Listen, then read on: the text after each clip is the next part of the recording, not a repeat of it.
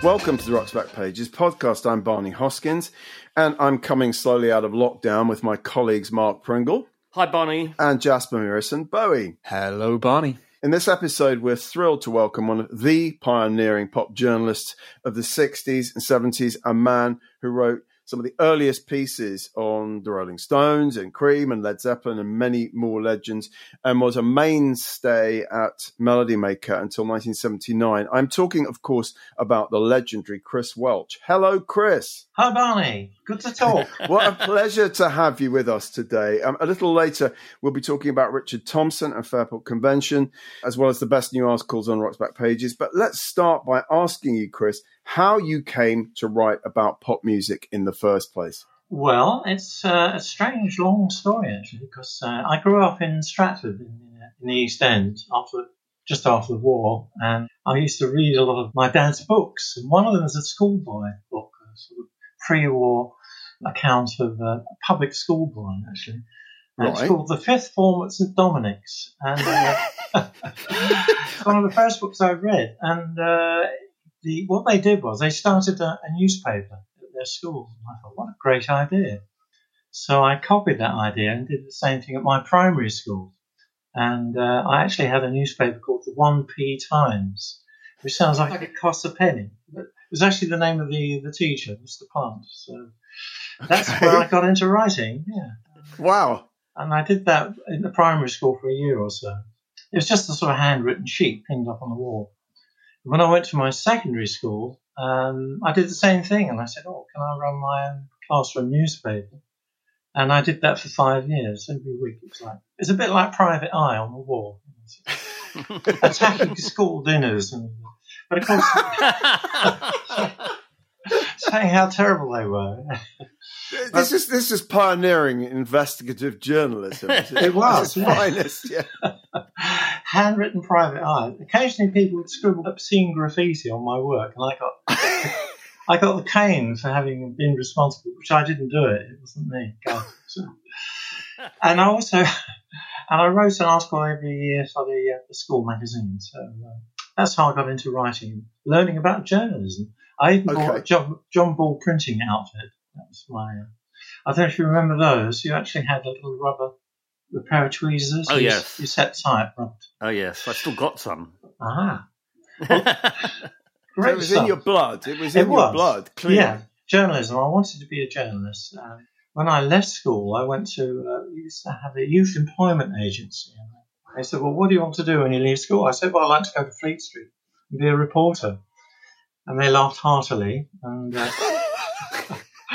and they gave me this leaflet. They said, mastic asphalt lathe operative, which I discovered meant laying tarmac on the road. This is my job prospect. So.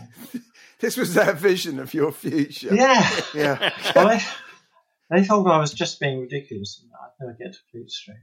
Gosh, and I complained to my dad, and he applied for a job for me, actually. I looked in the small ads, and there was a vacancy in Fleet Street for an office boy.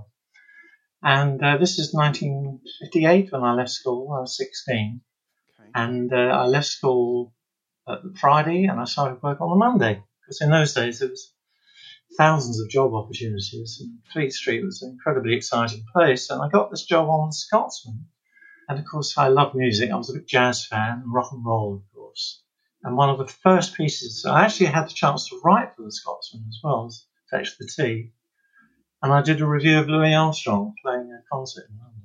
Oh, my God. So that was your first music piece? First piece in a newspaper. And, first music piece. Why don't we have it on Rock's Back Pages? Ah, well, I can find it, yeah. I can find if you can find it. Yeah. That'd be great. No, I'd love that. I cut out the cutting. Put it in my scrap. Good. But I often used to wonder what they thought in Edinburgh and Scotland about this 16-year-old pontificating about Louis Armstrong. As if I knew what I was talking about, you know. But no byline. Didn't get a byline. Oh. But I was in Fleet Street for 3 years, and it was a fantastic experience as a teenager, visiting all the national newspapers like the Daily Mail and the Observer and the Sunday Times and the Times. You had to go and collect and deliver copy and photographs and general job proper spotting. apprenticeship, really. proper apprenticeship. Yes, and of course you learnt about deadlines and emergencies, and I was given all these photographs at Princess Margaret's wedding by our chief photographer to deliver to all the nationals. We wanted to sell them as a kind of a freelance job. And I went in a cafe and had a bun and a cup of tea.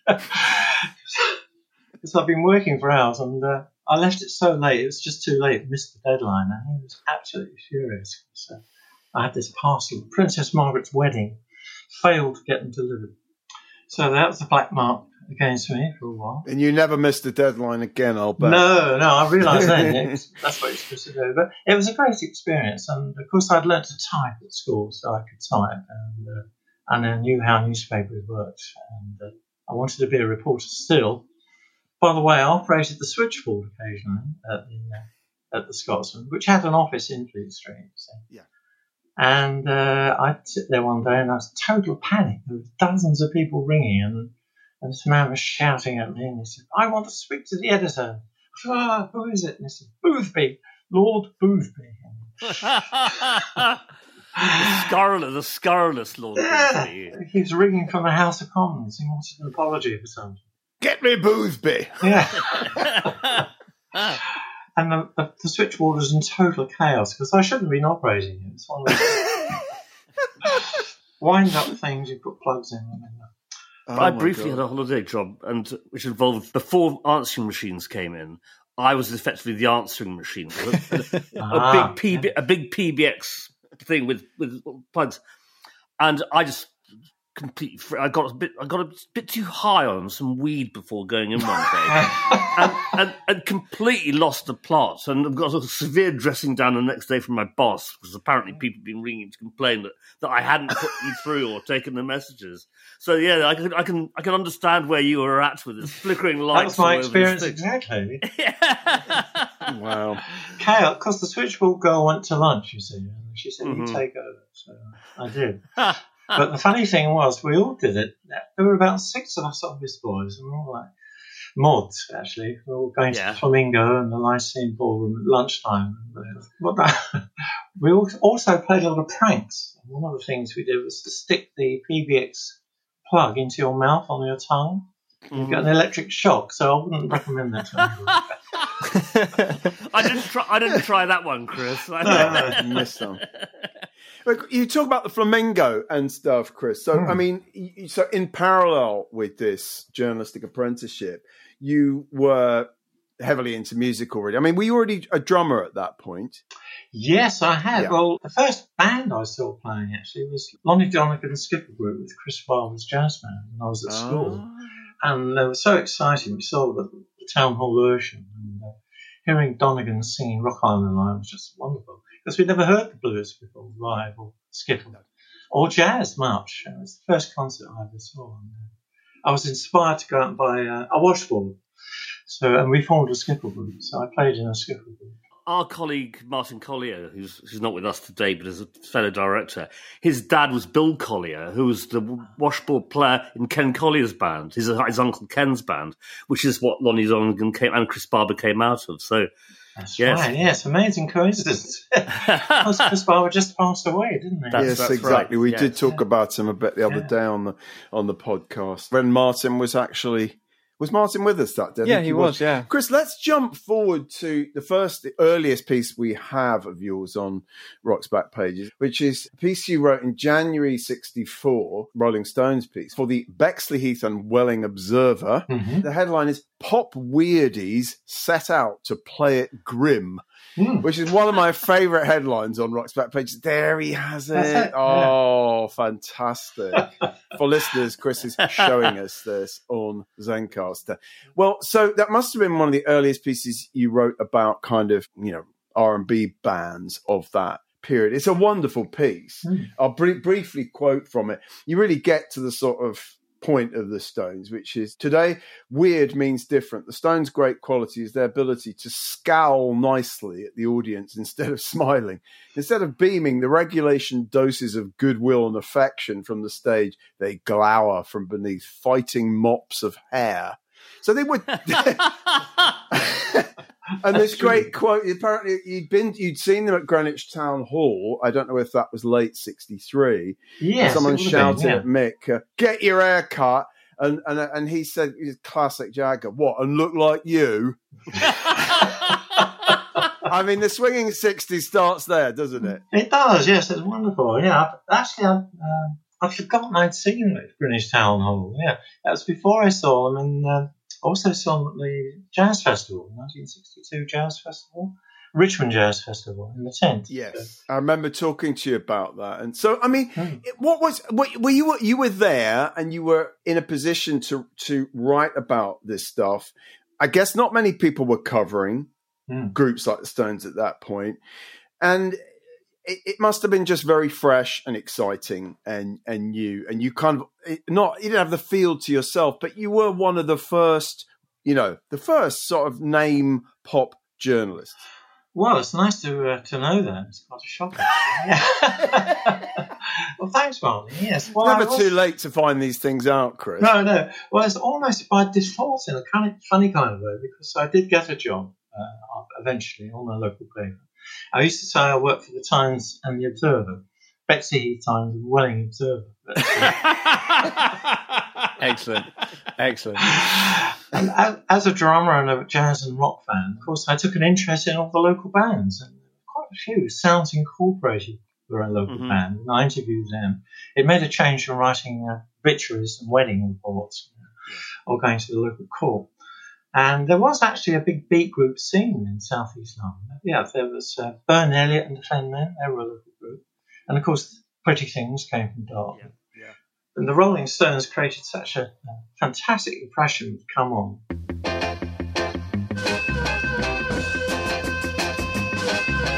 Everything is wrong since me and my baby parted. All day long I'm walking cause I couldn't get my car started. Later from a job and I can't afford to check it. I wish somebody come along and run into it and wreck it. Come on, since me and my baby parted. Come on, I can't get started. Come on. There was a pub next to our office which was very convenient, and they had a jukebox, and that's where we heard Beatles' first record, Love Me Do, on the jukebox, and the Stones. So, because you didn't really hear them that much on the radio. Not that I had a chance to listen to the radio going up reporting.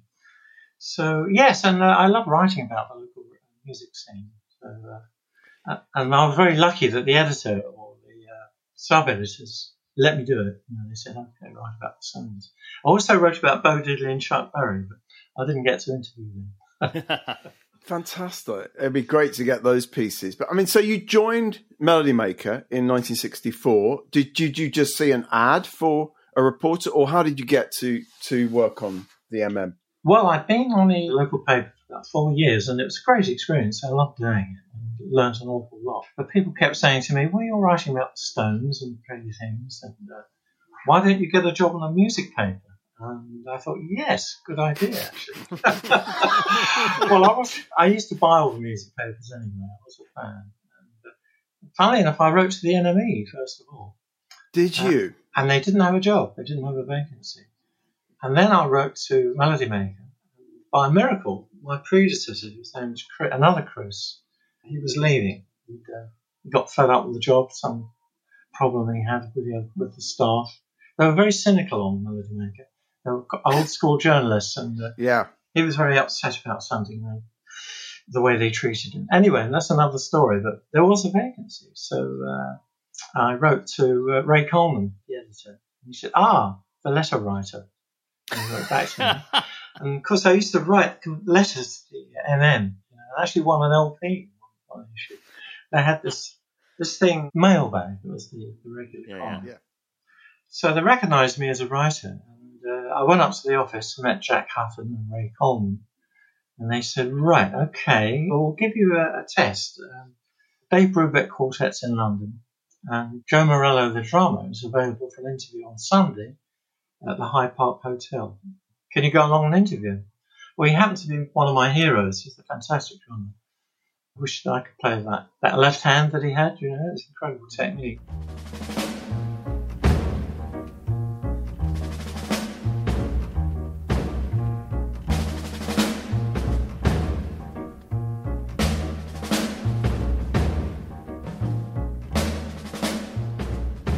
So I did. I went along the Sunday night, met him. First time I'd done an interview with a major star, as he was. I was quite nervous about it. And he was great. He was very helpful, talked very intelligently about drumming, because the editor said, nobody knows what to ask drummers, so if you do it, you're a drummer. And Joe Morello said, you don't have to be an idiot to play the drums, you know. I used that as my intro, yeah. Great quote. And amazingly, the Melody Maker ran the piece with that headline, which I've still got a copy of it somewhere. It was just amazing to see, oh my God, my name's up in lights in the MM, which I've been reading since I was a teenager. And then I got a telegram saying, okay, you've got the job, and come start work on Monday. Well, of course, first of all, I had to resign from the Kentish Times, and I had a farewell drink. So it's rather a shame, really, because I was indentured. It's like an apprenticeship, and I had to see the editor-in-chief, and he allowed me to leave. And then I got my dream job at Melody Maker at the age of about 22 or 23, I think I was. Yeah. And that was in October 1964. Okay. Given that the next piece we're featuring on the homepage is an interview you did with Jimi Hendrix in sort of early spring of 67, I'm interested to know whether there was, at Melody Maker, there was any sort of resistance to writing about what was happening, all these extraordinary new acts that had nothing to do with, you know, the old school sort of Melody Maker journalism. I mean, you were the young gun, and was there a sort of any suspicion, like, why are we writing about these people? Well, I'm glad to say I wasn't. No, they were really quite. That was my main job, was as a younger writer, to cover all these bands. I mean, what a job, eh? Go out, get drunk, and listen to rock and roll. Yeah. They don't make them like that anymore. No. I mean, you wrote this lovely piece for us, actually, in 2009, just reminiscing very amusingly about backstage life in the 60s. And you talk about the Astoria in Finsbury Park, and so wandering around just looking for people to interview. And in one night, you're in Jimi Hendrix's dressing room, and they're all in their underpants, giggling like schoolgirls, you say. And then you go out with Engelbert Humperdinck, who's on the same tour, to have egg and chips and tea, to talk to him about, and you suggest maybe you should set your guitar on fire. Not that you had a guitar. But it does sound like great larks. It's certainly more innocent times, shall we say. Well, that's an extraordinary thing. I mean, I don't remember having to have a laminate or anybody's permission to actually enter what was the Rainbow Theatre. It's actually the Astoria then. Yeah. And I just went along there and walked in and went backstage. And maybe I got an invitation from Chas Chandler, Jimi Hendrix's manager. But it was incredible, really. I still think of it now. Just wandering around backstage at the Astoria in the afternoon. And I remember standing next to Scott Walker on stage, and this man was shouting at him, talking at him. And Scott said, "That's my manager. Offensive, isn't he?" Very loudly, right within his hearings. Well, so you and Keith Altham, obviously, you've both been on RBP for a long time, and I think you mentioned Keith in that piece. But so, you both of you were among the earliest journalists here in the UK to interview Hendrix. I mean, I probably hand this segment of the show over to Mark because it's a lovely piece about going to that flat he had. Was it on Green Street or somewhere in Mayfair, wasn't it? Yes, it was. I'm just looking at the piece now. It was near Marble Arch. That's what I remember. It was close to Marble Arch. Yeah. I mean, Mark, you probably loaded this, but the headline is, "Who says Jimi Hendrix can't sing?" Brackets, he does. Very good. I was anticipating a great outcry from Hendrix fans if I said that he can't sing. And I put that in my own words, but he actually did say that to me. He was convinced he wasn't a great singer. He said, "I'm just an entertainer and a performer." But of course, he was a great singer, actually. Yes. Fine singer, I thought. Absolutely. You must have come across Nancy Lewis, who was Track Records press officer at the time. She died, unfortunately, a few months back, actually, but I took tea with her, and she described Jimmy as being a doll. He's just a complete doll, which I really loved. She just adored him.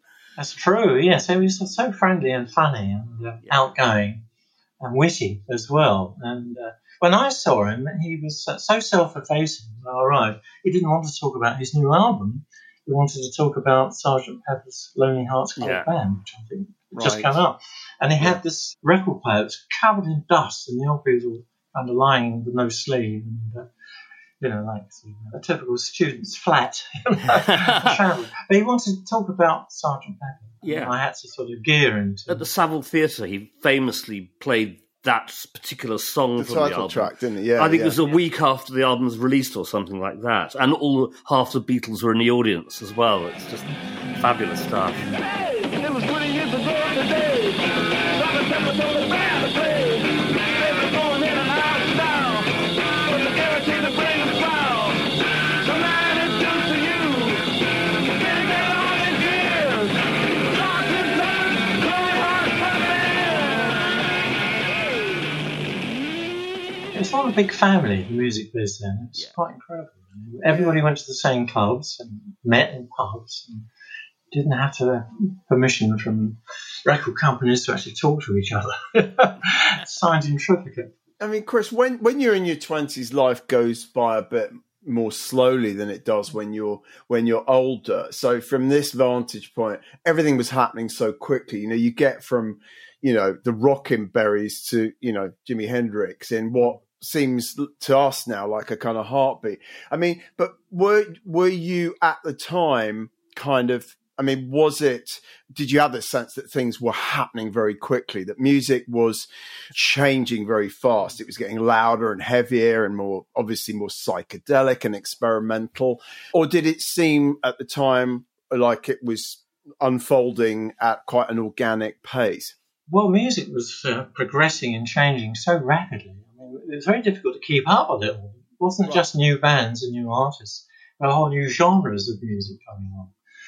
We talked about skiffle earlier, and that was there for a couple of years or so. But when I was at Melody Maker, we were coping with some of the Motown. You heard that? Yes. It's incredible. Or the Stack sound, or moving on from rhythm and blues. And then there was progressive rock coming in within like a week or so. Well, we better talk about progressive rock, hadn't we, Chris? Yeah. Because you are very identified with progressive rock. And a little bird whispered on me that you may even have coined that phrase. Tell us more. Well, of course, I was a fan of progressive jazz, which took you back to the days of Jerry Mulligan and Dave Brubeck. And when we started hearing bands that wanted to experiment and move on from just playing a 12-bar blues, bands like the Yardbirds, actually, and Jeff Beck, experimenting, coming up with new ideas and new sounds, and they were all in the studio trying to get better effects and write something that wasn't just a basic rip-off of 1950s rock and roll and blues and R&B. And so that's why I called it progressive rock. They were trying to progress. And bands like I really liked. Well, really, I suppose it started with Cream, you could say, and then Jimi Hendrix Experience. They epitomised that. And in quick hot pursuit of them, once, because they broke up, their careers only lasted about 2 or 3 years. Sure. In their wake came this whole new movement of bands like Yes and Emerson, Lake and Palmer and Jethro Tull. And that was all built on what had gone before. With the Beatles as well, actually. They were pretty progressive too, if you think about it. Of course. And everybody wanted to come up with something new and interesting. It was like a big competition going on. So that's why I use that phrase. I always liked particularly bands that had great musicians in them. That's why I loved Cream. And I actually wrote a piece in Melody Maker suggesting, wouldn't it be great if all the best bass player, the best guitar player, the best keyboard player and singer got together? Because there was always a band with about one person who was any good. And the rest of them weren't so hot. Someone who was a passenger. Yeah, exactly. Yes, that's right. So that's where the supergroup came. But can I briefly mention that I went to see Cream's first rehearsal? No, really? Wow. Yeah, Ginger Baker rang me in the office one day. He said, I've left Graham Bond. Jack Bruce has left Manfred Mann. And Eric's left the Yardbirds. No, he'd already left the Yardbirds, I think. He's leaving John Mayall. Mayall. So he told me about this band that's going to be called, what's it called? Cream. So I wrote a story, which actually got lost as a news story in page 3, I think. And Ginger thought it was going to be on the front page. And He was pretty upset about that. Anyway, it caused a huge row on Jack Bruce's affairs. This one of the first of many rows in Cream between Jack and Ginger, because they hadn't told their managers or the bands that they were leaving to form this new trio. So I then got calls from all the managers saying, this is all rubbish, total lies, there is no band called Cream. And then Robert Stickles said, yes, there is. He phoned me and told me it's all true. And, so I didn't have to apologise. Stiggy bailed you out. He did, yeah. And he said, well come along and hear me play, just to prove that this wasn't a phantom of my imagination, this new supergroup. So I went to Church Hall in North London, and there was Jack, Ginger and Eric. They had a tiny drum kit, one amplifier, and there was the bloke with the broom sweeping the floor, the clouds of dust, and a group of brownies practising in the corner. It was like a church hall. Oh, no, I was the glamour of rock and roll. They started to play, and Jack stopped and shouted at Eric, you messed that up, you mucked that up. So already they were arguing. And Robert Stigwood came over and whispered in my ear. He said, are they any good? I thought, if I said no, they're a load of rubbish, he might not have signed them. But mercifully said, no, they're great, don't worry, they'll be good. It's interesting you're talking about the arguments, because the miracle of that band starting at all was that Jack Bruce and Ginger Baker had been fighting on stage way back when they were together in the Graham Bond band. With Graham Bond. Yeah, so the fact they went and started this group together in the first place is just extraordinary, because by all counts they just intensely disliked each other. Mm. Well, that's true in a way. Ginger Baker came out of the womb fighting, didn't he? I mean, Ginger Baker just is... He could be very great. He was always nice to me. We always got on well, because I wrote about him. Who could not be nice to you, Chris? You are one of nature's gentlemen. I can't imagine anyone being nasty to you, but Ginger Baker was probably nasty to just about everybody else you ever encountered. It got worse as time went by. But no, the thing was that Ginger and Eric wanted to form a group, or Eric wanted to form a band, and they said, I want Jack Bruce in it. And Ginger said, oh no, I don't want Jack Bruce in it. But eventually they agreed to make up, and that's how it came together. Okay. But after this rehearsal, just briefly to wind this story up, after I told them, Robert Stickwood, it's okay, you can sign them. And they said, would you blessing. After I wondered if I said no, that's terrible. What would have happened? But we all went off in the van to have egg and chips, rather like the egg and chips I have Engelbert Humperdinck in the Transport Cafe. And Jack was driving the van, and we all had to pile in. It was one of those terrible old Bedford vans with a bench seat. And we all three sat in the front row, in the front seat. And I think Jack had been smoking a joint. And we went through a red light and just missed a car coming in the way. So we would have been totaled. We would have been wiped out. Oh, my. That could have been the beginning and the end of the Cream story right there. Yeah. And nobody said anything except Ginger gave Jack the most ferocious look I've ever seen. He just glared at him. But nobody said anything. I suspect there was a lot of glaring in Cream, wasn't there? A lot of glaring. Yeah. I can drive down the road, my eyes don't see, but my mind wants to cry out loud.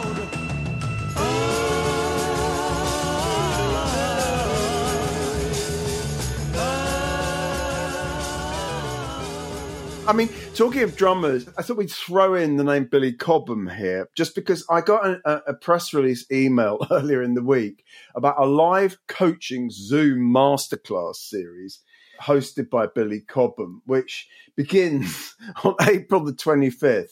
I think there are 30 participants it's limited to, so I don't know whether it's filled up yet, but it's basically Billy Cobham's guide to stress-free drumming.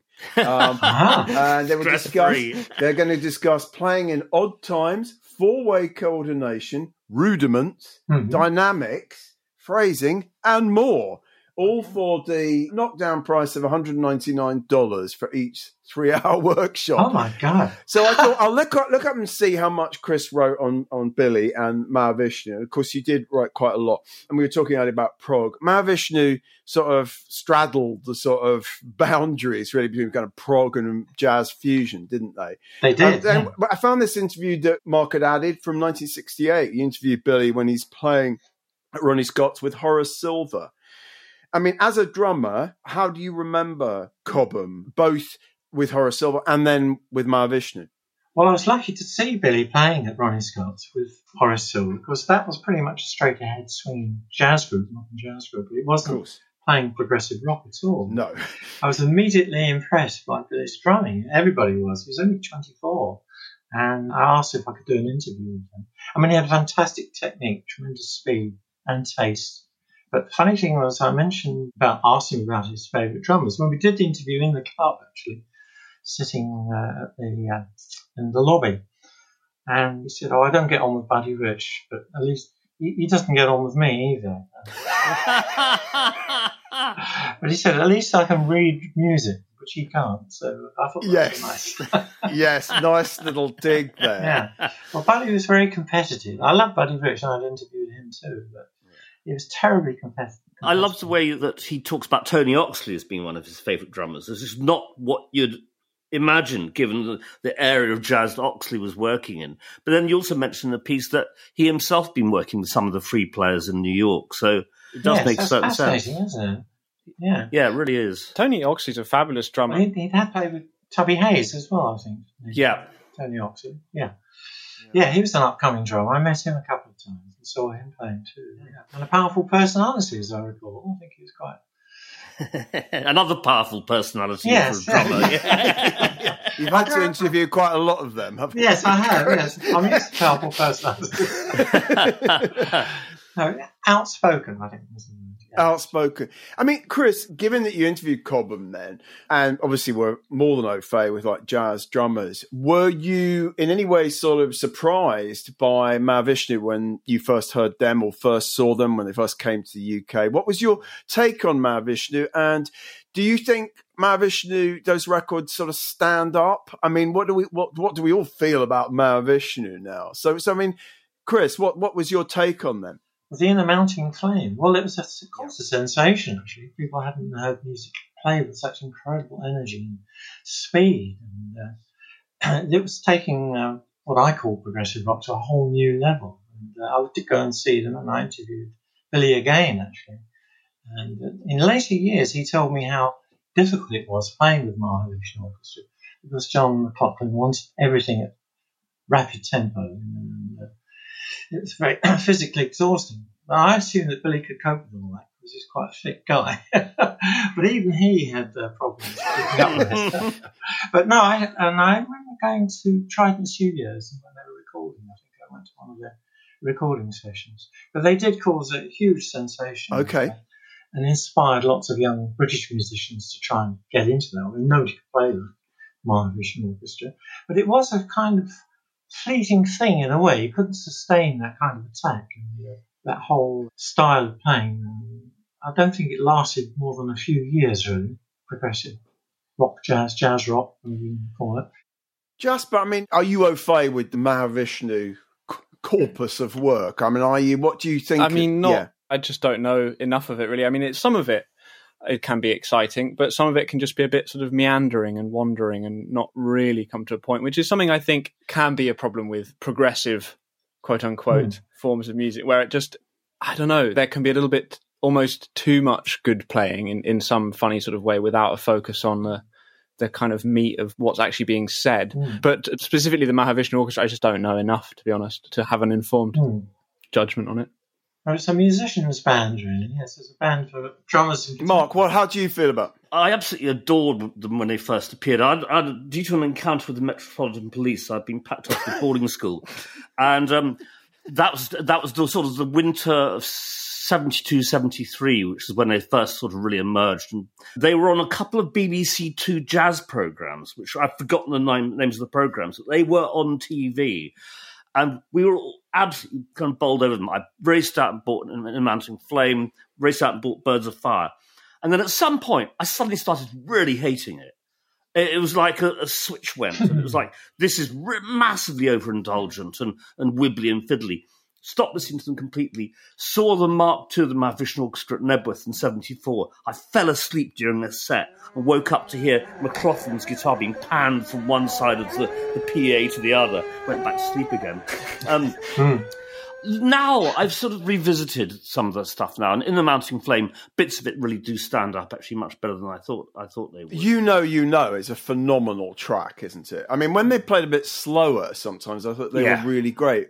But sometimes the speed and virtuosity for its own sake is a little bit kind of a turn-off, I think. Their breakup was venomous. Because it was basically, I don't know if it's the Trident sessions you went to, Chris, but they were recording what was going to be their third album at Trident, which has subsequently, very recently, come out. And it all fell to pieces. That Rick Laird particularly hated the fact that John McLaughlin was constantly sort of proselytizing Sri Chinmoy stuff and appearing to be superior to everyone else because he was spiritually in a higher plane. Really pissed off people like Rick Laird. Billy Cobham too. Sri Chinmoy. Ooh, hold on. It's Billy Cobham asking if he wants to be part of his drum workshop. Hi, John. It's not John McLaughlin. That would be. Oh, can we pretend? Can we just pretend it is? That's very funny. That's a friend of mine who's a guitar player, and he went to see John McLaughlin recently. No, and he agreed with Mark. He thought he was terribly self-indulgent. Can we just do it again and have him pretend to be John McLaughlin? Yeah. I do think that the self-indulgent thing, it can be an issue with musicians' bands, as you termed them earlier, Chris. You know, I play jazz, and you do meet musicians who don't any longer care about what it might sound like to their listenership. And I think for me, that misses a kind of fundamental element of particularly jazz or any kind of improvised music, which is the kind of interplay between audience and performer and that relationship. And if it's all about showing off, basically, then you kind of lose some of the vitality of what it should be about, for me anyway. Yeah. There's a marvellous quote from Miles Davis, actually, because, he got into the rock as well. But John Coltrane was saying to Miles, I don't know when to stop playing. I just have to keep playing non-stop. And Miles said, why don't you take the saxophone out of your mouth?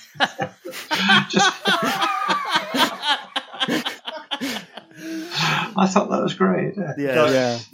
That's absolutely brilliant. Just stop playing. The great sage speech.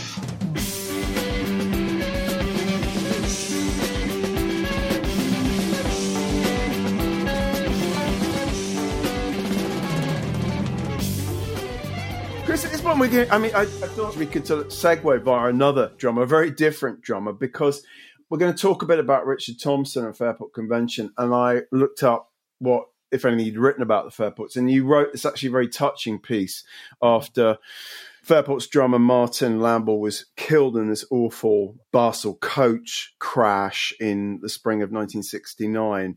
So, I mean, that has been talked about a lot in terms of the Fairports. Was it 2 people were killed and the whole band was quite badly injured? It was a very traumatic and difficult thing. Yeah. But Richard Thompson's publishing his autobiography this week, or maybe it's the first part of an autobiography, because I think it only goes up to 1975, called Bees Wing. So I thought it'd be an opportunity to talk about Fairports and the part they played in kind of folk rock, electric folk. What's your memory of sort of folk going electric in the 60s, if you have a memory of that time, Chris? Well, it's very welcome, actually. I did used to go to folk clubs as well occasionally, and the idea of the floor singer appealed to me, and that was always great fun. But when we saw bands like Fairport Convention, it was great that they were kind of revitalising the folk scene. Melody Maker did come. We had specialist writers like Carl Dallas and Colin Owen writing about folk. And of course, it was a bit tucked away on the back pages, and it needed a band like Fairport Convention to revitalise the British scene. And that's what they did. I mean, they did start as a more traditional group, and then later they emphasised the drummer who played with them, Martin Lamble. It was great, a wonderful young drummer, and I did see them a few times. I met him at the Speakeasy, actually, and he used to wear an alarm clock around his neck. Yes. Instead of a wristwatch, which we all thought like was great. Flavor Flav from Public Enemy. But a lot of Flavor Flav. Which we thought was quite fun and charming, really. And he was a really nice guy, and I used to talk to him about drums in the Speak over a drink or two. And I loved the band. I thought they were great. They were on Island Records, of course, weren't they? Their first albums. And it was a terrible shock when we heard the news about his death. And of course, we liked Sandy Denny, their later son, the next singer. I mean, she was on that bus as well with Richard Thompson, Ashley Hutchings, Simon Nicol. Have I forgotten anyone else? I mean, it's a wonder they weren't all killed, really. Well, it's in the audio, which we're going to talk about, I guess, in a second, Simon Nicol talks about how he was the one member of the band not thrown from the van. Yeah. That, I forget who was driving, but it was one of the band. He ended up 90 yards away from the van. I mean, it was their road manager, I believe, because their road manager had said, "Can you drive, Simon? Because I'm feeling a bit ill." Yes. And Simon said, "I'm not feeling very well either, so I'm going to sleep in the back." So he was the only member of the band unscathed because he stayed in the van. Everyone else flew out. It was absolutely extraordinary. Gosh, yeah. What was it on the M1? Was it? I forget. Yeah, I think it was. Fatal. Yeah. Yes, it's a terrible shock. But mind you, there were lots of terrible accidents because motorway driving was in its infancy. The roads are not well organised and the vehicles weren't very good either. And the musicians were all tired from gigging, returning from late gigs. So it happened quite a lot, actually. Bands crashing. Chris, you mentioned Carl Dallas, and one of the pieces we're featuring in the free on RBP section is a piece that Carl wrote, not actually for Melody Maker, but for the Times in April 1970 about electric folk. And he talks about how important Sandy Denny's joining, when we'll hear about that in a minute from Simon Nicol, but how important they were. And the Legion Leaf album, how incredibly important that was. Actually promised me to mention, I know that Omnibus are reissuing that great book, The Electric Muse, in a kind of slightly updated version next month, which Carl Dallas was one of the authors of. I mean, I was never that kind of sort of into folk rock at the time, and I've really come to love like Legion Leaf and those early Fairport records, and to recognise how brilliant Richard Thompson was. I mean, maybe just talk briefly about Thompson and his solo career and the albums he made with his wife Linda. I Want to See the Bright Lights Tonight. I mean, how great is that? One of the great island albums from that time. And did you follow sort of Thompson's path post Fairport through the 70s?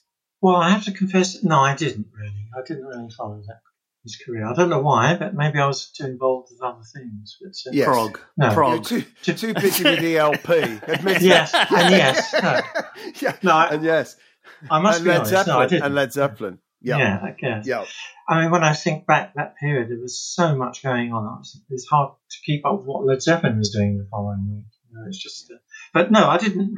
because, as I say, we had specialist writers like Colin Owen and Tony Wilson and Carl Dallas. So I didn't really write a lot about folk rock, I have to confess. But I did love Fairport Convention.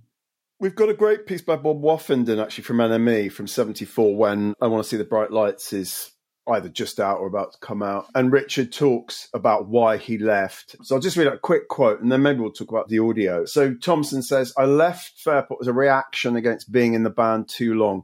The music I was playing was stunted. I wasn't thinking for myself. I was too aware of what the others were doing. And about that time, I forgot how to write songs as well. I was only writing songs that other people could sing or like. There wasn't anything real there." You know, Thompson went on to become one of the sort of, one of the great singer-songwriters in many ways. And certainly, I think Mark and I would agree, one of the great and sort of most underrated guitar players. An extraordinary guitar player, really. But people don't think of him in the sort of context of Clapton and co, because it's a bit more subtle than that. I mean, Mark, you're a guitar player. Tell us about Richard's playing. First of all, I mean, if you listen to the early Fairport stuff, I mean, it took Sandy Denny to turn them into a real folk band. They were as much a rock band as they were a folk band. Sure. And his playing is marvellously aggressive. He developed really fabulous chops. My one quibble is, as he got older in his solo career, I didn't like the sound he got. He basically had that sort of between pickups, Mark Knopfler-esque sort of sound, which I just loathe. And it's a shame because he's playing beautiful stuff, but it's just compromised by the noise he's making, which is a real shame. But he's a marvellous player, very interesting songwriter. I mean, Barney, should we go straight into the audio interview? Why not? I think perfect cue. Yeah. Because it's Simon Nicol being interviewed by John Tobler in 1991. And it's basically an entire history of the Fairport from Simon Nicol's point of view, clearly. From as a schoolboy first meeting Ashley Hutchings, basically kind of the band evolving, naming the band because I think it was Richard Thompson's parents had a house called Fairport up in sort of North London. That was Simon Nicol's family home, actually. It was the Nicol family home, yeah. Which is where they rehearsed, because it was the one place where they could make a noise. Judy Dibble joining the band, Joe Boyd signing them to Witch Season Productions, and then via that, first of all, I forget the first label, eventually to Island Records. People were always coming and going. Ian Matthews joined for a while, went. And let's listen to this clip. This is about Sandy Denny auditioning for them. It's really interesting stuff.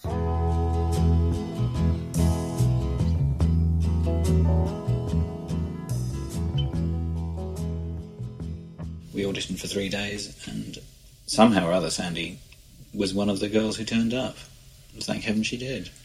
Because, I mean, she floated like a bubble to the top of the cream. Mm-hmm. She was the only one that really would have fitted anyway. Well, once she'd done her bit, there was no question, yeah. All the other sort of scores immediately fell to zero before her, and we stopped looking, yeah. And it was great, because what she brought was not just her voice and her musicianship and her personality, but she brought her background. She brought the knowledge that she'd acquired in the traditional and traditionally based scene from people like Alex Campbell and all her friends, which we would not otherwise have had immediate access to as performers, although particularly Ashley, and to a lesser extent myself and Richard, had been exposed to those elements of music prior to that point.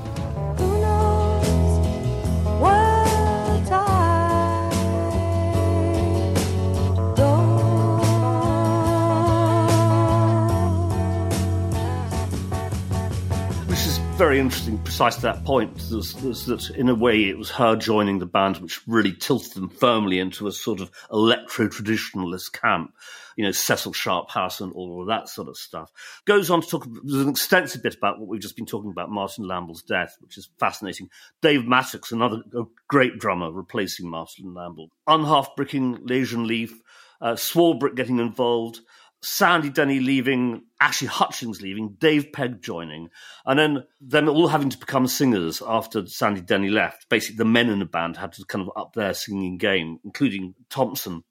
And let's have a listen to this about Richard Thompson leaving. Just before we get into this, is that he talks about Thompson's Sufism. Richard Thompson became a Sufi Muslim whilst in the band. He ends up Linda as well. And Linda, yeah. And she ends up in a commune where my old friend Martin Stone from Chili Willy and Red Hot Peppers was also a Sufi at that time. And so is that same commune? Yeah, it's the same commune. So it's a commune full of dynamite guitar players, all learning how to cook really good curries. So let's listen to this clip. It's really interesting.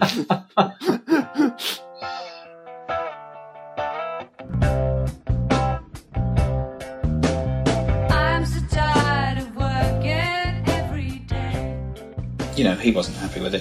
It was becoming too routine. He wanted to stretch himself as a writer, and he just didn't have the time.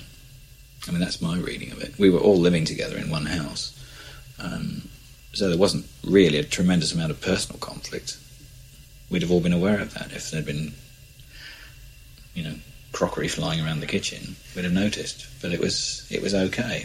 He just retreated to his bedroom and stopped coming to gigs. And we'd go out and we'd do the gigs as a foursome and come back, and he'd have written 4.5 songs while we'd been out. I want to see the bright lights tonight. Meet me at the station, don't be late. Yeah, it's fascinating. Right. Talks also about they basically had a sort of communal living arrangements for a long time, that band. And at one point, a lorry crashed into the house they were staying in, right into David Swarbrick's room. And apparently there were bricks everywhere, except for Swarbrick himself and his bed were untouched, so he makes quite a good joke about Swarbrick and bricks. And then there's this endless series of comings and goings. He leaves the band, he rejoins, people come and go, taking right up to their sort of the Copredy. I can never pronounce that correctly. Copredy. I think. Yes. Copredy. Oh, everybody knows. Copredy. That's the Copredy. Which was sort of started off as them kind of getting back together again, and then became a sort of permanent event. And also, he's involved with the Albion band and other stuff. So it's a wide-ranging stuff, but certainly on that sort of first period of the Fairport, it's pretty fascinating. It's good stuff. I mean, they became a kind of institution that they still are an institution, and that festival, obviously until the pandemic, was an annual kind of institution, and Fairport, it's almost transcended the individual members. It's become this brand. It's interesting you say that because Ashley Hutchings, who left really quite early, I think 1969, Ashley Hutchings left, but he never really left. He was always still associated with them and would sort of drift in and out of their sort of orbit. So basically, it's Nickel and Peg and various other people at various different points in time. Yeah, fantastic. I mean, I only ever saw them once, I think, at the Roundhouse. Would have been about 74 or 5, and all I really remember is like Dave Swarbrick's sort of electric violin playing, and it, to me now in hindsight, the two most extraordinary members had gone by then, Sandy Denny and Richard Thompson, who were both just brilliant in their own ways. Yeah.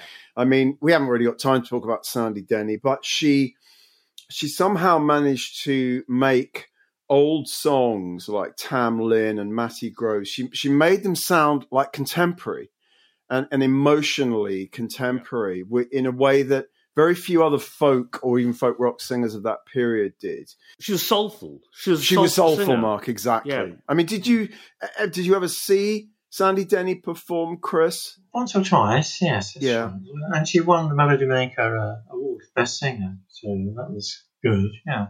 But I didn't really know her that well. I know that she was quite a vigorous personality. Drank quite a bit. But like you, Barney, I didn't really see them that often now enough to form a proper opinion really about that. No, I mean, I never saw her play and didn't know much about Sandy Denny until actually sort of years later when I think Joe Boyd put out this box set on Hannibal. And I was sent this box, Who Knows Where the Time Goes, which, of course, one of the most famous Fairport songs that she wrote, an exquisite song. I mean, just what a songwriter she was. My God, I think her solo work is phenomenal. And I just fell in love with this box set, and I've just been a worshipper of Sandy Denny ever since. Right. And the end of her life was so very sad, I think.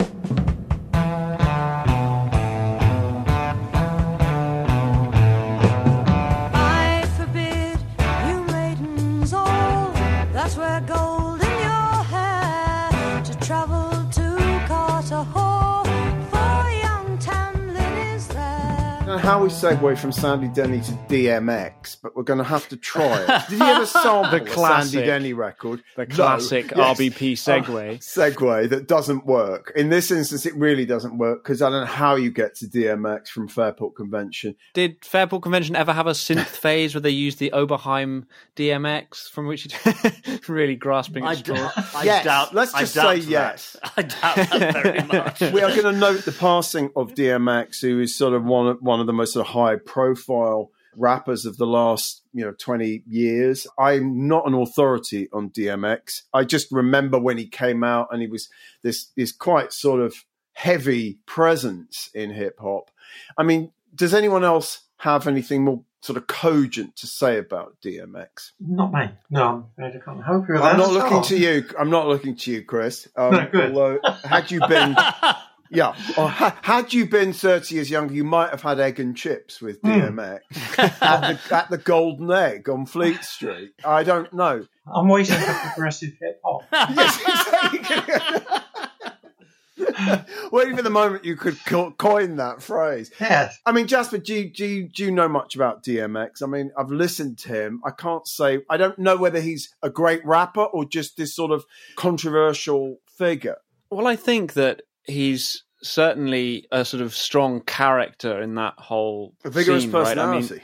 Yeah, vigorous personality. No, I mean, I can't say that it's my favourite sound in terms of hip-hop, in terms of rapping, but he definitely there's something energetic, powerful about how he raps. I mean, X Can Give It To You is pretty undeniably visceral. I like that track. There are some other tracks of his I like. I haven't really explored his back catalogue that much. I think one of the things about him is that he was kind of constantly feuding with someone or other and had various problems with substances. And I think that he struggled as a result of where he came from, Yonkers, New York, spending time in boys' homes and juvenile institutions. And I think what sort of sums it up in a way is a story about how he was introduced to music by an older rapper who at the same time as encouraging him to rap, gave him a blunt laced with crack cocaine, and that, you know, set him off on this path of drugs. And I think that sort of in a way sums it up, where it's every good thing was kind of laced with a bad thing that caused him to struggle with things. But I mean,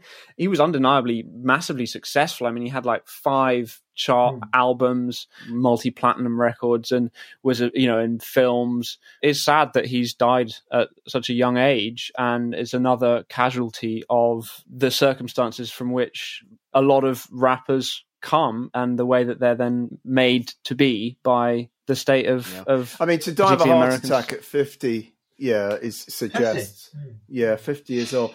I mean, we're featuring a couple of pieces. Yeah, that's cocaine, isn't it? I think it might be coke. It might be coke, might be crack.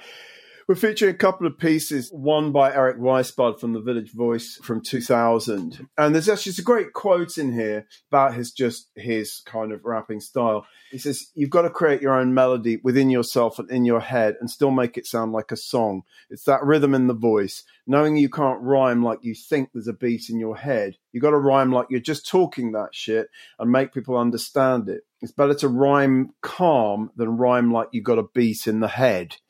Which I think is a quite elegant kind of description of his art. I mean, I listened a little bit before the podcast to It's Dark and Hell is Hot, which was the name of his first album, in case there was any sort of confusion as to where he was coming from. It's Dark and Hell is Hot.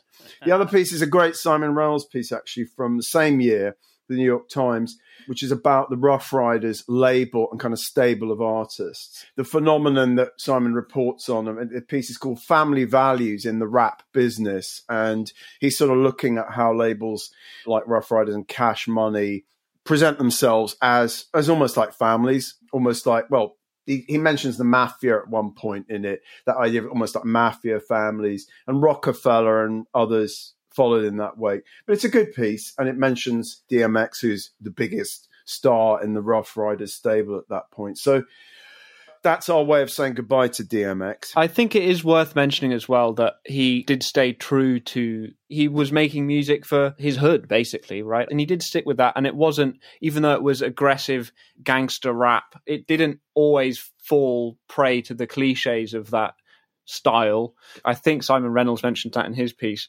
Yes. And so it's not really for us. And I think that that's important to recognize. And some of it is pretty great music, you know, pretty powerful music. Yeah, fantastic. Well, thank you. And thanks for your comments on DMX, Chris, too. And progressive hip hop and vigorous personalities. I was going to point out, I was just going to say that Cream's first single was called Rapping Favour. So. That's true. Oh, there's a connection. That's true. There's a connection. Yeah. Okay. They started rap. So we couldn't establish a connection between Fairport Convention and DMX, but we could establish a connection between Cream and hip hop. Fantastic. It's what you hearing. Listen. It's what you hearing. Listen. It's what you hearing. Listen. X gon' give it to you. Fuck, wait for you to get it on your own. X gon' deliver to you. Knock, knock, open up the door, it's real. With the non-stop pop out from stainless steel. Go hard, getting busy with it. Mark is now going to talk us through some of the pieces that really caught his eye over the last fortnight. And Chris, just jump in if prompted to do so by any memories. Okay, first piece is a fortnight ago. Alan Smith, the NME, interviewed Sam Moore of Sam and Dave. And Sam says, there are personal differences between us, but the public isn't interested in personal differences, and we overlook these things because we value our act. The pressure of life is pretty high with us, so I suppose it's not surprising. Each one has to let off a little steam. Now, actually, they despised one another. And I think about the year before, this 68, maybe 67, is Dave Prater had, in a domestic dispute, shot and wounded his wife, at which point Sam simply stopped talking to him anymore. So they worked together for 2 or 3 years without exchanging a single word with one another. So that's him acknowledging the differences, but whilst being sort of diplomatic. 1970, New York Times, Mike Johns gets to see Grand Funk Railroad play the Fillmore East. He says, "It looks so much like a TV satire on a rock band, all noise and shaking, the drummer pounding a simple 1-2 solo with great pretension, while fans in the first 10 rows jump into the air, wildly waving their arms. Like riots and air pollution, they're a phenomenon, though not one to bring into sensitive company." His leaping forward by some years, John Savage interviewing Boy George in 1987. This is after Boy George had a series of, basically heroin addiction, all kinds of stuff. And he's not in a great place. And he says, "There are days that I get up and think I'm never going to be normal, that I'm never going to have a normal day again." It's very interesting. He's absolutely at a low spot. From this week going in, Roger St. Pierre interviewing Gloria Gaynor for the NME in 75.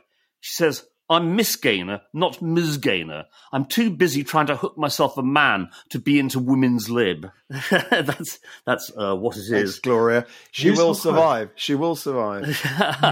Julie Panabianco in Boston Rock in June 81, reporting on the Clash's series of shows at Bonds in New York, in Times Square, which has become sort of quite famous as part of the Clash mythology. It was that they had people like Grandmaster Flash on the same bill being booed by the punk rock fans, and Bonds, the promoters, had wildly oversold the show, so it was chaos. It's well worth reading this piece because she was there, and it's a very good look at it.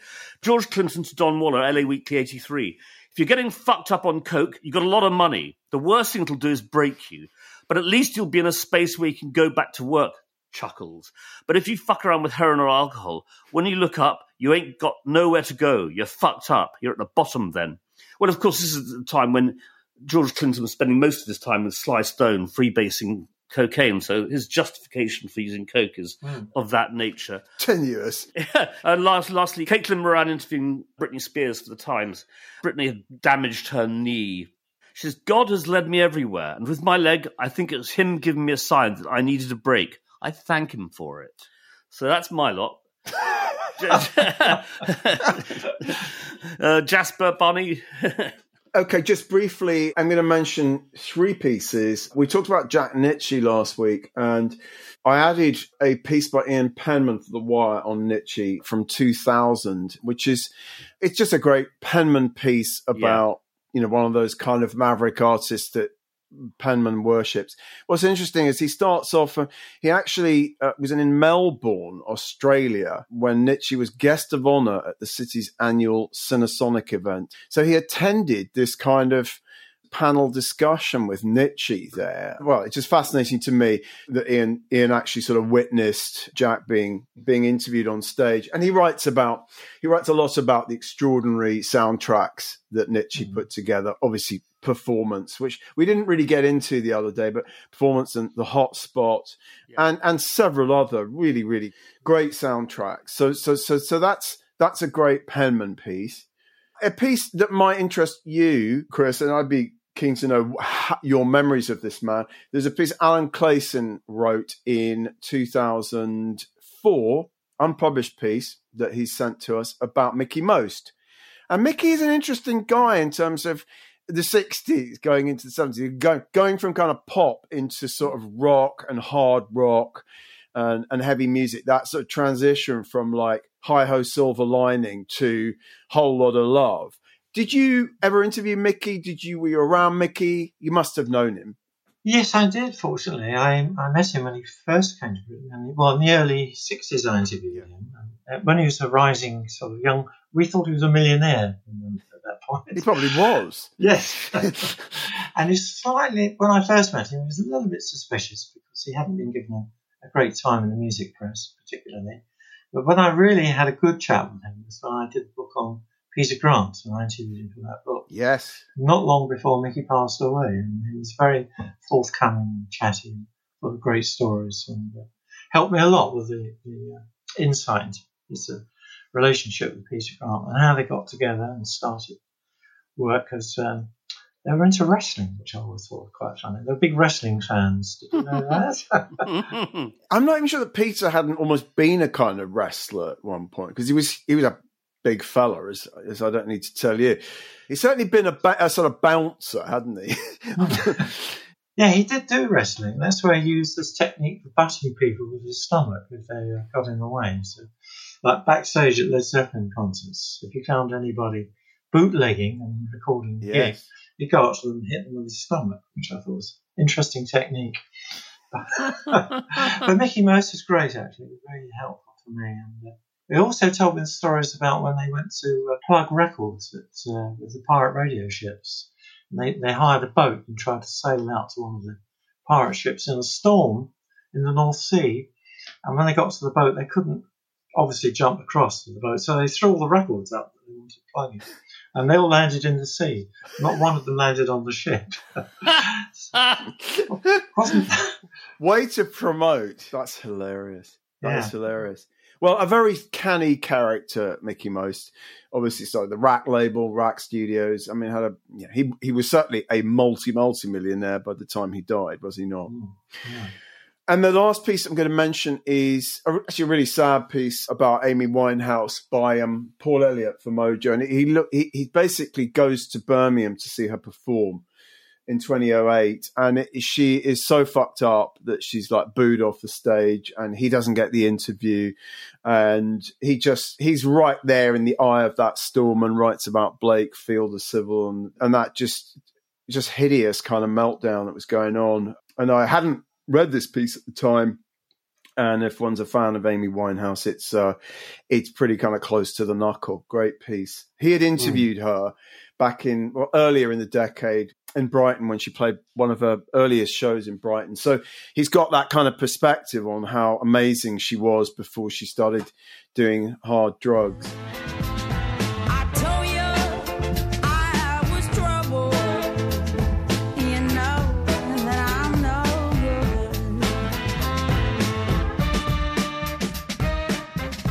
So those are three that I pull out, and I'll now defer to Jasper. A few things to mention. First of which is an amusing little review of Joe, mononymous R&B singer, by Dorian Lynskey in The Guardian 2001 album Better Days. This is everyman R&B, a little like Craig David minus the pop pizzazz, a little like D'Angelo without the sexual heat, but mostly thuddingly dull. Even the guest stars succumb to Joe's tractor beam of tedium. I found the phrase tractor beam of tedium pretty great.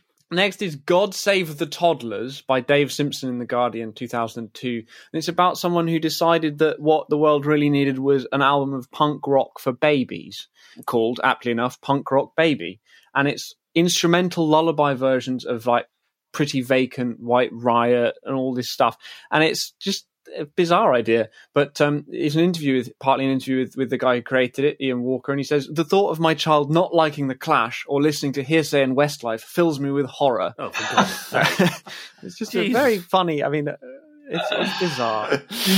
But I mean, it is funny because a lot of children's music really is terrible. So I get it on that front. It can be awful. My parents were extremely relieved when at the age of like 4 or 5, I decided that what I really wanted from the CD shop that they were in was the Beatles' Yellow Submarine, because I liked the cover. So that was when I stopped having to have children's music. Well, when my son was born in 1977, and Virgin Records kindly sent him a teddy bear, and it had a T-shirt on, and it was a Sex Pistols T-shirt with a great big safety pin through his nose. So I thought that was an example of children being introduced to punk rock. Yeah. That's brilliant.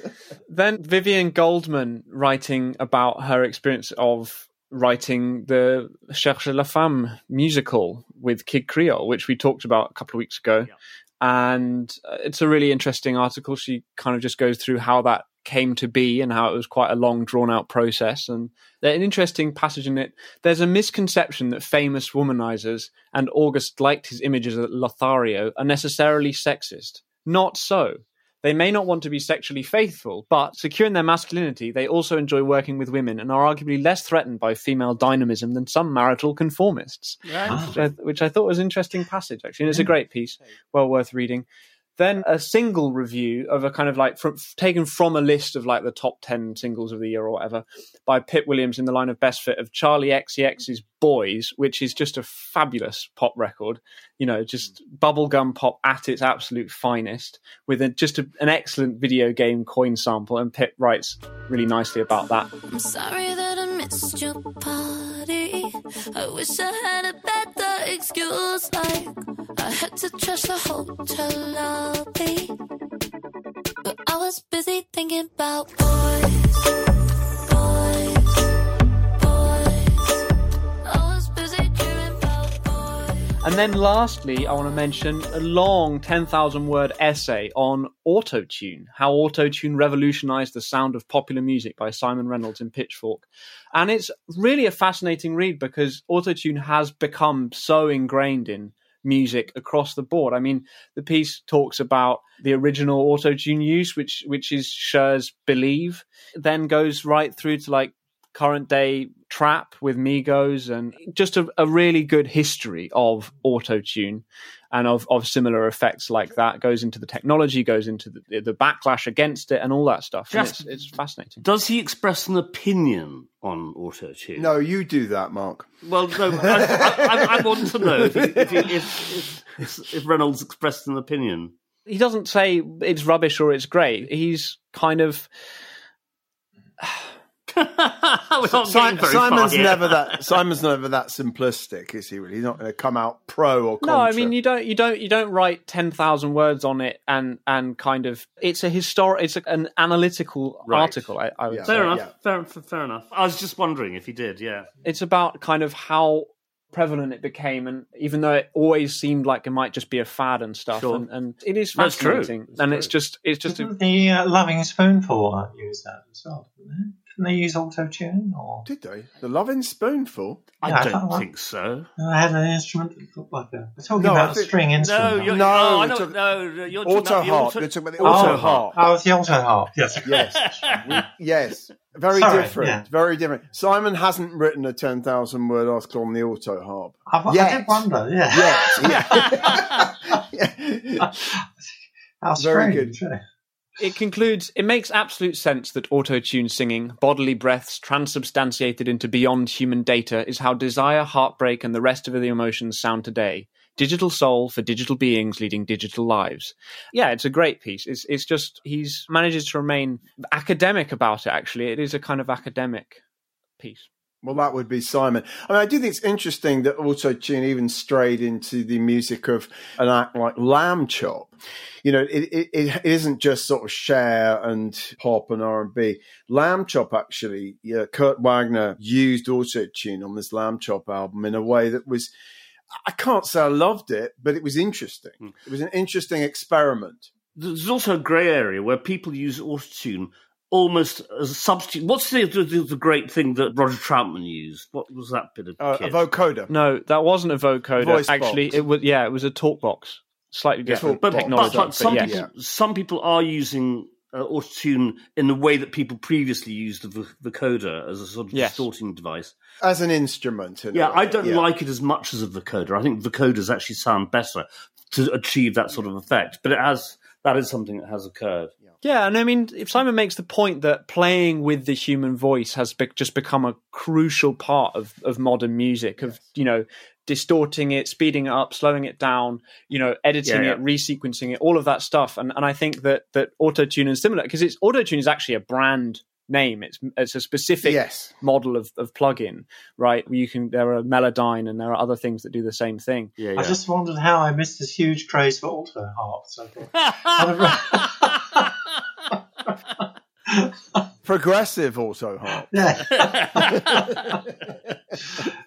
We probably need to wrap up. I mean, just really to say that, to sort of bring things full circle, you were at the Melody Maker till 1979, and you then went on and you even edited Metal Hammer for a while. You've written a number of great books, including a fab biography of the great Vivian Stanshall, called Ginger Geezer. You wrote that great Peter Grant book. What are you working on now? What's keeping you out of trouble, Chris? Because, I know that's difficult. You were always getting in trouble, weren't you? Yes, indeed. like Nick. I was joking a little bit with Mark. You're sort of the anti-Nick Kent in a way, aren't you? Well, yes. You didn't go that route. No. But what's keeping you off the street at the moment? Are you writing a book? Well, I've been asked to write my memoirs by my wife, actually. Yeah. She's commissioned you, and is she paying you? Yeah. No, that's the problem. No, I would like to do that. It's something I've been promising I'd do.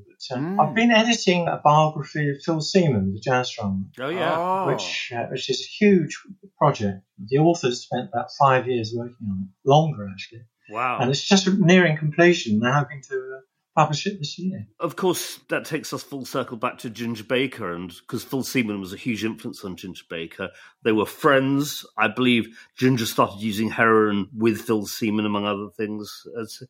It's a very interesting. That's discussed in the book. Yeah. The author interviewed Ginger about that, so that's going to be revealed. Okay. All will be revealed. Yeah. So who's publishing that, and when does that come out? Well, hopefully in the summer, in June or July, but it's going to be self-publishing. The author is quite a canny guy, and he didn't like any of the offers he had from publishers, so he thought he'd do it himself. So, but it's a huge... Should be fascinating. Yeah. What else have I been doing? I know. Bob Kerr's Whoopee Band. I don't know if you remember them. Yes. Are you now a member of Bob Kerr's Whoopee Band? Is that what you're going to tell me? I me? did actually play with them. Yeah, I played drums with them once. Yeah. They were just a mainstay. They were always playing. Whenever you looked in the gig listings, they were always, for years, decades, they were playing somewhere every week. That's right. Well, Bob has written his memoir, so I'm doing the introduction. Okay. Oh, great. Excellent. Great. Good. Well, look, I think it's time to say goodbye to you and to our listeners, to thank you so much for joining us today, Chris. We'll be back in a couple of weeks with the equally amusing David Quantick. I don't know exactly what we'll be talking about with David, but it should be a laugh. He's a very funny man. We are going to go out, are we not, Mr. Pringle, with the third and last clip from the Simon Nicol audio. Yes, it's basically bringing us more or less up to date, and the pleasures of the Copperidge Festival. I can never get that right, and having people like Robert Plant and others singing with Fairport. Yes, and Roy Wood. Yes. Fairport's doing Blackberry Way with Roy Wood. Very funny. So, all right. Well, thanks again, Chris. Thanks, Chris. See you soon. Cheers. Bye. Great to see you.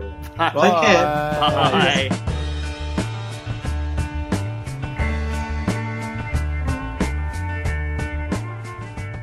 How do you feel about people like Ian Anderson, Robert Plant, and Roy Wood coming to play with you? Is it fun? I love it, me. Yeah. As long as it doesn't get out of hand. I mean, it has to be put in perspective. And I think last year at Cropperty, well, I know we did. We went too far in that direction. We had too many special guests. This year we made up for it. We had very few. But it's the most enormous fun to play songs like, Misty Mountain Hop or Blackberry Way or things like that, and actually be part of a unit which sounds better than the original, and has got this enormous crowd of people just soaking it up and all smiling.